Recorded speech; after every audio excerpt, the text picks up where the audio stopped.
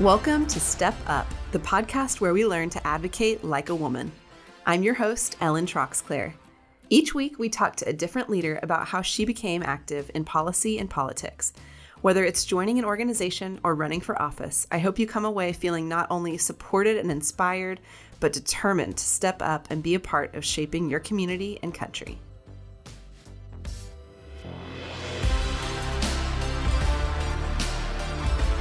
Hi, this is Ellen Troxclair, and you're listening to Step Up, How to Advocate Like a Woman. Here with me today is Alice Johnson. Alice was sentenced to a mandatory life sentence plus 25 years without the possibility of parole for her role in a nonviolent federal drug case. This was her first and only conviction ever. Her story received worldwide attention when reality star and business mogul Kim Kardashian West advocated for her release from prison. And on June 6, 2018, President Trump granted clemency to her. And the world watched as she ran across the street into the arms of her family. Alice is here with us today to tell us more about her story and why she's continuing to advocate for people just like her. Alice, thank you so much for being here with us today. Thank you for having me on your program today, Ellen. I think it's very, very important that we get the message out for criminal justice reform and also a message of hope. My story, I believe, is not just a message for prisoners. It's a message for all of America. 22 years behind bars, right? 21 years, 7 months, 6 days, and I would tell you the number of hours and seconds, but when I received the news, my mind went blank. All I could do was scream and celebrate and thank God. And that whole time, I mean, you were expecting to spend your whole life there. How did you maintain hope through those long, long years? Well, it was my faith. I was raised in a very strong family of believers and didn't know that I would have to draw upon that well of faith going into prison because I was told that the only way that I would ever rejoin my family would be as a corpse. I was told that I would take my last dying breath in a prison. In fact, a life sentence is defined as an unexecuted sentence of death in the federal system because there is no parole. The only thing that I saw stretching before me was a lifetime in prison. So I really had to reach deep into my faith and not allow my circumstances to define who I was. I didn't have to let prison get into me and make me a prisoner in my mind. And if you had been convicted today of that same crime, would you have also been sentenced to life without parole plus 25 years, or have the laws changed since you were convicted? The laws have changed, but because the laws were not retroactive, they didn't apply to me. So I had to see people coming into prison who were convicted of way more than I was convicted of, because my conviction was attempted possession. I never possessed any drugs or sold any drugs. It was attempted possession. So it was based mainly on testimony, my conviction, and the ones who testified received much lower sentences when everything went down, and that's what happens when you go to trial. I was offered a much shorter time in prison, but because I went to trial, literally I received what we now call the trial penalty for going. But I don't want to focus on, because I'm not trying to retry my case. I did do something wrong, but it certainly was not what was said that I did. And I know many people say you do the crime, you do the time, but that time should be fair and just based on the crime. So how many other people are in prison today under the previous laws? Too many. Too many are still in prison, serving long sentences, and many of them life sentences, just like I was serving under laws that have since changed. I would not have been able to be convicted on that estimated quantity. I would have been home decades ago. One of the reasons that I think my case received so much attention is that it's easy to read something about someone or to see a number and you can put it out of your head. But when you see a face, you see a human life, you see families, it changes your whole perspective. Because then you say, that lady's just like my grandmother, or that could be my sister. And I've never tried to say that I'm so innocent that I didn't do anything wrong. The only thing I'm saying is that the time did not fit the crime. So that's one of the things that I've been fighting for, is to have fair laws. Also, the fact that there's no parole in the federal system is awful. There's parole in the state system. What makes a federal prisoner worse than a state prisoner for the same crime? Yeah, all questions that you're working to help raise, Oh, right? All across the country. Absolutely. I promised the women and also the men, even though it was women who I was in prison with, that I would never forget about them, that I would continue to fight for them because they don't have a voice. And so I feel that I have a duty to use my voice to put a magnifying glass on a very broken system. So when you were in prison for those long, almost 22 years, you wrote in an op-ed that I saw on CNN about the hope that you maintained to be on that clemency list, right? Yes. There was a moment that he announced that he was pardoning people, and your name wasn't on the list. Why do you think that was, or what was that like? It was a terrible time. For 2 years, the whole Clemency Project 2014 was going on, and list after list were coming out. And we were positive that I was going to receive clemency. I had the entire time that I was in prison, I walked out with clear conduct. And one of the criteria was not having a bad record in prison, not having a past big criminal background. I had no previous criminal record. I came in with zero, never been in trouble in my entire life. I had the support of my warden who was writing letters, my captain, the staff. 270,000 people signed a petition for my release, but 3 different times I received a denial for my clemency. Being a woman of faith, Ellen, I have to tell you, we live life looking forward, but we understand it looking backwards. So looking back at everything that happened to me and getting denied, I can now tell you that it was for such a time as this, that, as what Esther said, maybe I was denied, or maybe she came into the kingdom, is what she said, for such a time as this. It would not have been the same platforms in front of me. It would not have had the same impact because 1,715 people received sentence commutations. I was commuted by myself, the only one who got an immediate release. So I'm on this big national platform. I had to come out by myself. I'm very grateful and humbled to know that God would entrust me with such a task as this, to have that I'm carrying, because literally, Ellen, I've been carrying others, I'm going to say, in my heart. I've been carrying them with me in this fight, because I'm not the only one who was left behind during that whole clemency initiative. But now I have a platform to be able to speak for them. And yeah, if it wasn't for that situation, then you wouldn't be able to be as strong of an advocate. You wouldn't have the same platform. Right, I believe this is today. part of what my destiny became. Everything happens for a reason. It happened for a reason. And we know what that reason is now. At the time, were you given a reason? No, when you're denied clemency, you're never told why. You just get a denial letter, and really, they don't tell the attorneys, they don't tell anyone. So I was left with wondering what I could have done differently. What more can I do to attain my freedom? Because I've done everything that I can possibly think of. I was advocating even while I was in prison. And as I've said, I'm not trying to justify my actions or anything. I'm just saying that the punishment was too severe and it didn't warrant it. I was probably what you call a pretty average person. I was married, except I was married as a teenager. Had a very tumultuous relationship. Me and my husband had 5 children. We divorced after 19 years, but I always had a desire in me to strive to do better, to impact things differently. So I've always been a fighter, and the odds were even against a teenage mother succeeding. But I, in life, became a manager with FedEx. I worked for them for 10 years. I was a manager in computer ops and then customer support. But when I lost my job, things just went crazy in my life. I had started gambling, and that's really what led to the loss of my job. In a panic, I made a very foolish decision to become involved in illegal activities. I've never had a criminal mind, as I would have at 41 going into prison. I would have done some things before then. Right. It really was just at a pressure point in my life. My youngest son had gotten killed on his scooter, a scooter accident.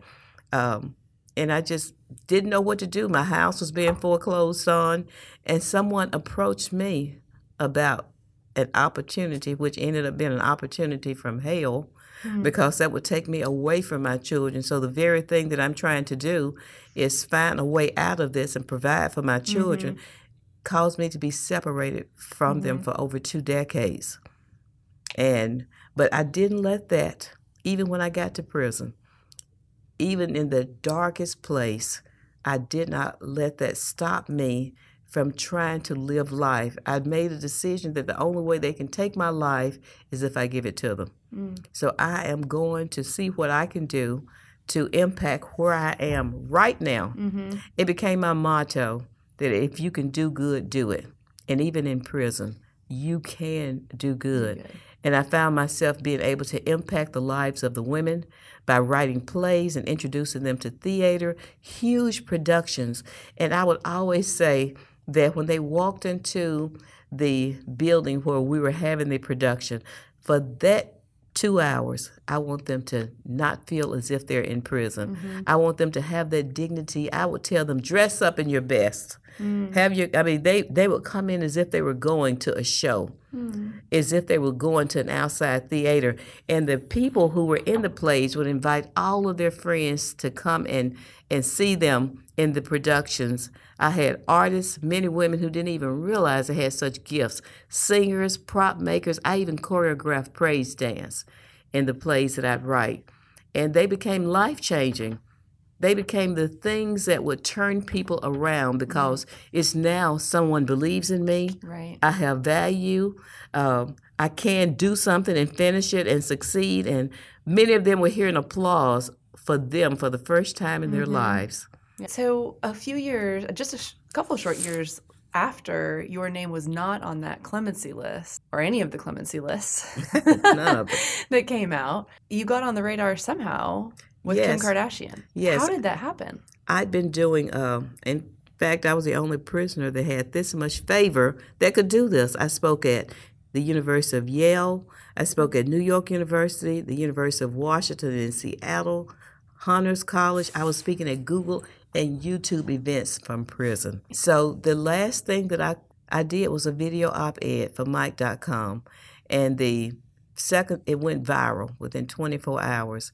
And by the way, when I heard that it had gone viral, Ellen, that scared me because I thought I had introduced a virus into the internet because there was no internet when I went to prison. Right. But it caught the attention of Kim Kardashian, and she retweeted it out after seeing.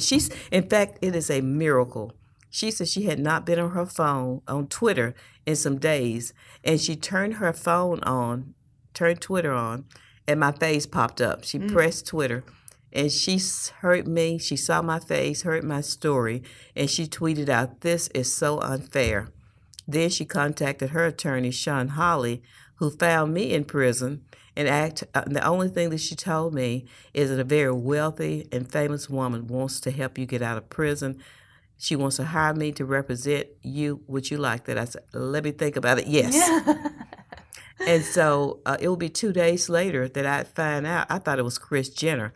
I started researching all of Sean Hawley's clients to see who they were, and I saw that she represented the Kardashians. And when I told my daughter, I was excited. I said, I think it's Kris Jenner. And she said, what if it's Kim Kardashian?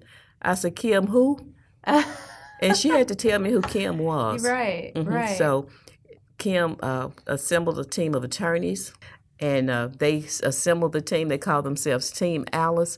Kim contacted Ivanka Trump, who contacted her husband, and they became a part of Team Alice. So I've got this big team and other advocates out there who are fighting for me. For 7 months, they fought to get an audience with the president. And on my birthday, which was like the best sign, Kim went in to see the president with Sean Hawley. And 7 days later, at number of completion, I was running across the road into the arms of my Wow. family. And Wow. since then, I've been running ever since. Wow. I haven't Yeah. slowed down. So how long ago was this now? A year and 7 months. If you see that segment of Keeping Up with the Kardashians where she's the one on the phone telling me that I can go home, I didn't even know I was being released that day. Oh, wow. Within hours. Well, we contacted my family right then, and a caravan was seen coming down the road to this prison in Alabama, which incidentally was Aliceville. So it was like Alice in Aliceville. And they picked me up. I mean, I didn't know that Tuesday night when I went to bed would be my last time sleeping on a cot and waking up to concrete under my feet. So it all happened really fast. Very, very fast. It was a whirlwind. And I was thrust out into a new world. It felt like I was landing on Mars because when I got in the car with my daughter, I heard someone talking. She said, "Beginning route." I'm like, who is that in this car? It was the GPS. Yeah. No one prepared me for GPS. Yeah, I mean, after being isolated for 22 years, there were probably so many things. I mean, you said you didn't know the internet or there was Kim no Kardashian or Facebook. GPS? There was nothing when I went to prison. There was no internet. Yeah. So I'm coming out and I don't even know how to answer the phone. I'm looking at this. I wanted the phone because I saw everyone walking around looking and texting. There was no texting. I'm like, what? I want that too. I'm like, what is that they're doing? They had to explain to me that they're texting, and even just walking down the street, everyone is looking at their phones almost. Mm-hmm.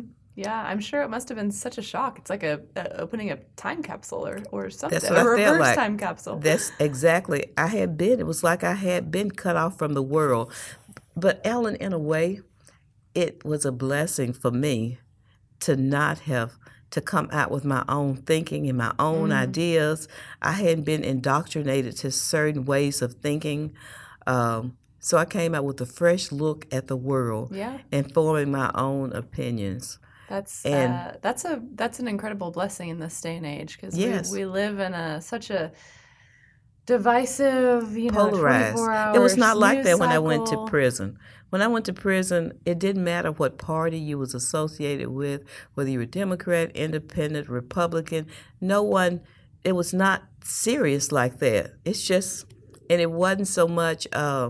You've got to believe what I believe, as I'm going to counsel you. Mm-hmm. You're canceled out. You're no longer my friend. I'm deleting you. Right. I mean, people delete you for crazy stuff. Right. Yeah. It does seem like it's become so polarized and tribalistic in a very disheartening way. But honestly, I still have hope for us as a nation because you hear all of this stuff. They've said that 10% of the people make the most noise. There's still that 90% that's out there. And the people that I have met in my travels have been just people, lovely people. Right. And so that gives me so much hope for this nation, and hope for who does not want the best for their families. Right.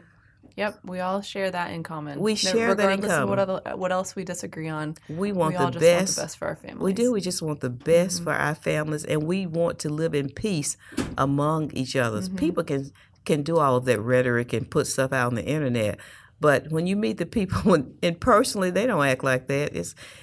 People hide behind their computers and say crazy stuff, but just out here, I have not met the craziness.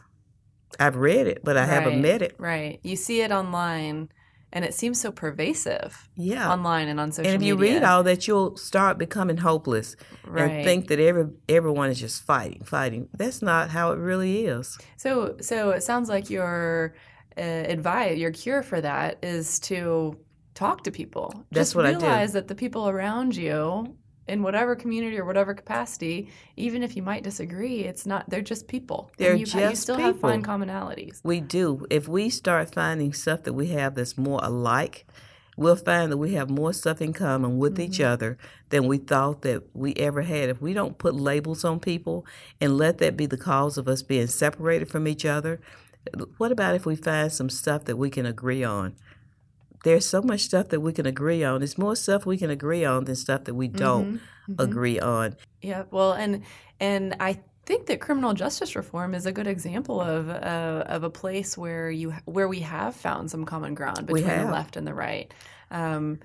Certainly at TPPF, they have really pioneered and advocated for criminal justice reform and been very successful in, showing the facts and the figures and putting a face to these stories of criminal justice where the crimes really, the punishment really does not match the crime. That's right.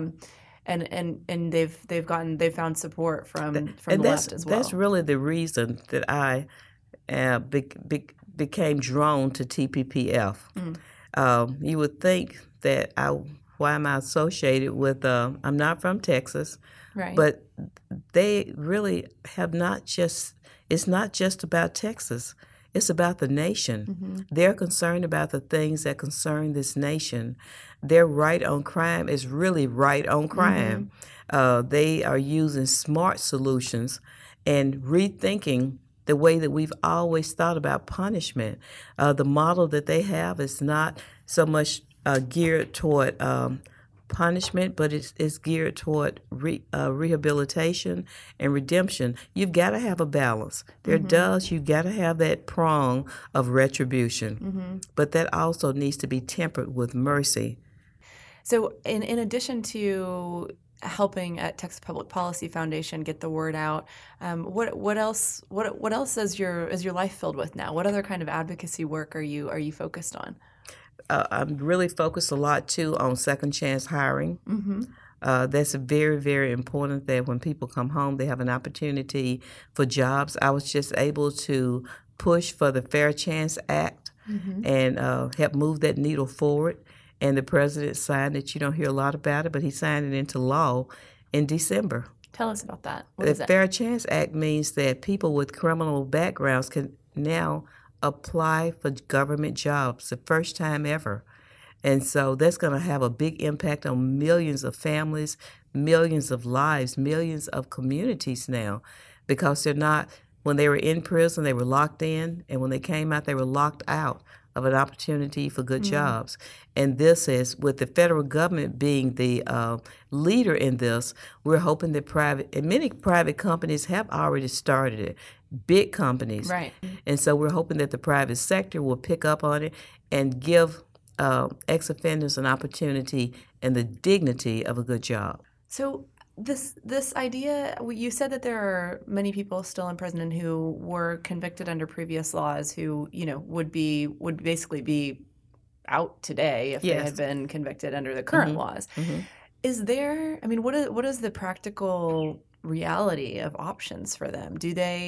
Is there any hope that their cases would be looked at and their punishment, kind of fit to what the current laws are, or do they have to depend on an individual clemency or some other kind of special presidential pardon process? What is the reality for them? The reality is really organizations like Texas Public Policy Foundation, they're fighting to right these wrongs.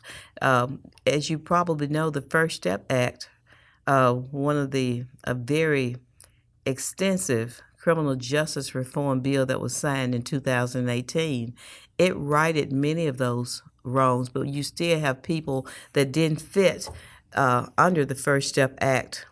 So if the First Step Act received such a overwhelming bipartisan support, as you said, Ellen, that's the one thing that we can all agree on, is that criminal justice reform, that the system has been broken, it has to be fixed.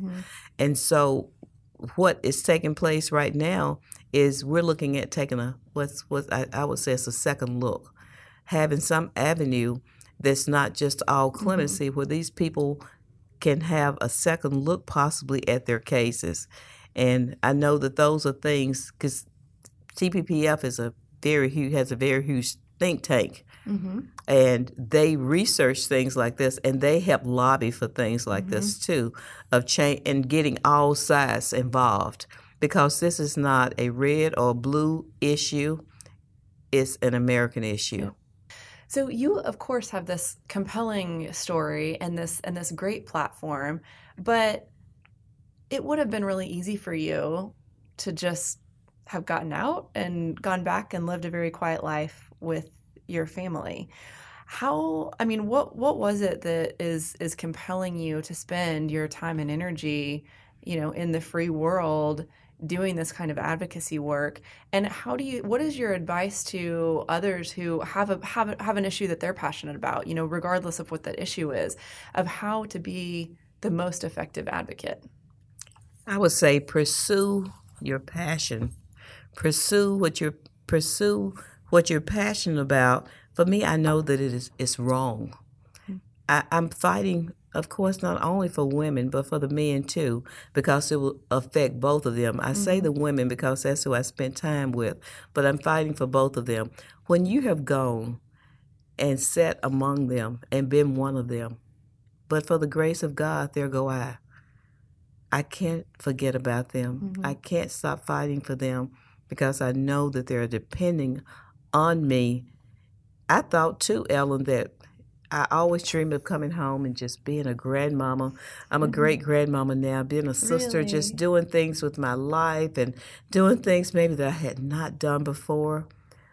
But it's this pull and this tug at my heart.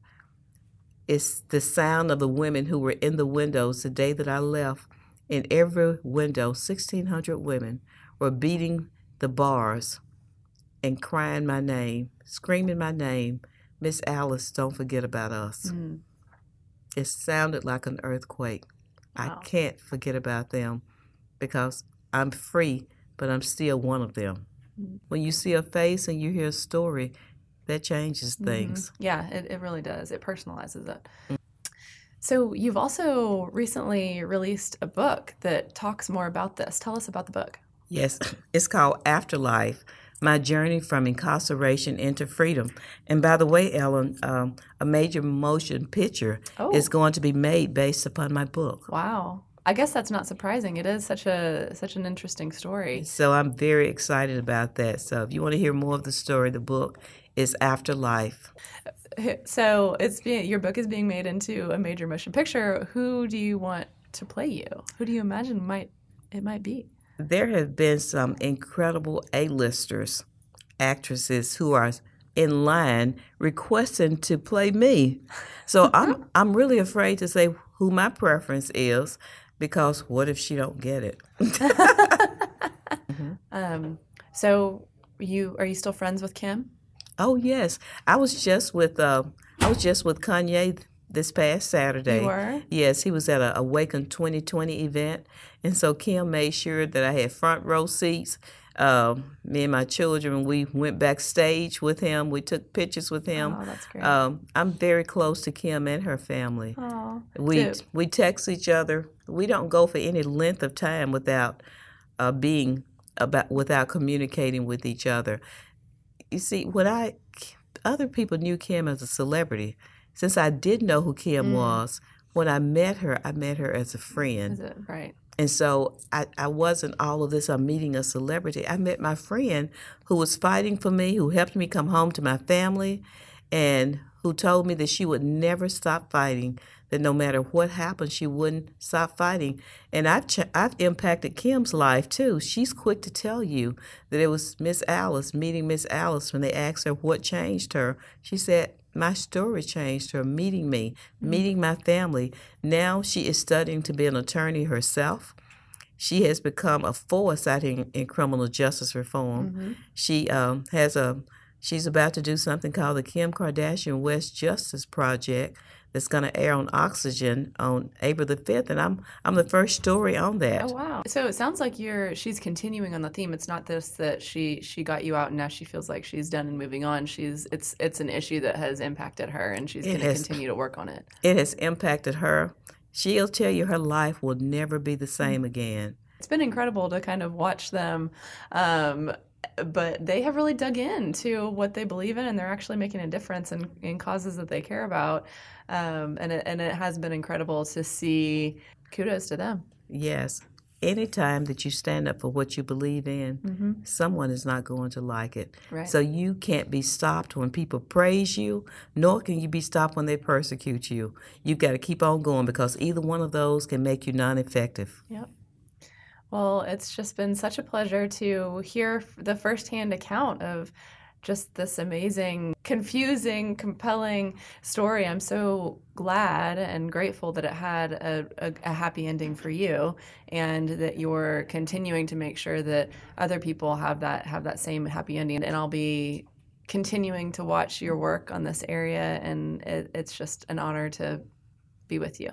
Thank you, and I ask everyone, please continue to pray for me too. Oh, I need that's those a great prayers. request. Yeah, we will certainly do that. How can people get in touch with you if they want to follow, your story, your journey? Are you on social media now? A little bit. I'm on Twitter as Alice Marie Free. Okay. I'm on Instagram also as Alice Marie Free. Okay. And Alice Marie Johnson. I'm trying to still figure this Facebook stuff out. I'm on Facebook too, under Alice Marie Free. They used to say Free Alice Marie. So I am now Alice Marie Free. Yes. Oh, that's a great note to end on. I really love that. Well, thanks, Alice, and we'll continue to watch all of the good work that you're doing in criminal justice reform. Well, thank you so much. Thank you for having me today. Do you have a story or a question you want answered? Send me a note at ellen@stepuppodcast.com. Also, give Step Up a rating and review in Apple Podcasts so we can reach and inspire more women. Don't forget to subscribe. I'm Ellen Troxclair. Thanks for listening. Now go advocate like a woman.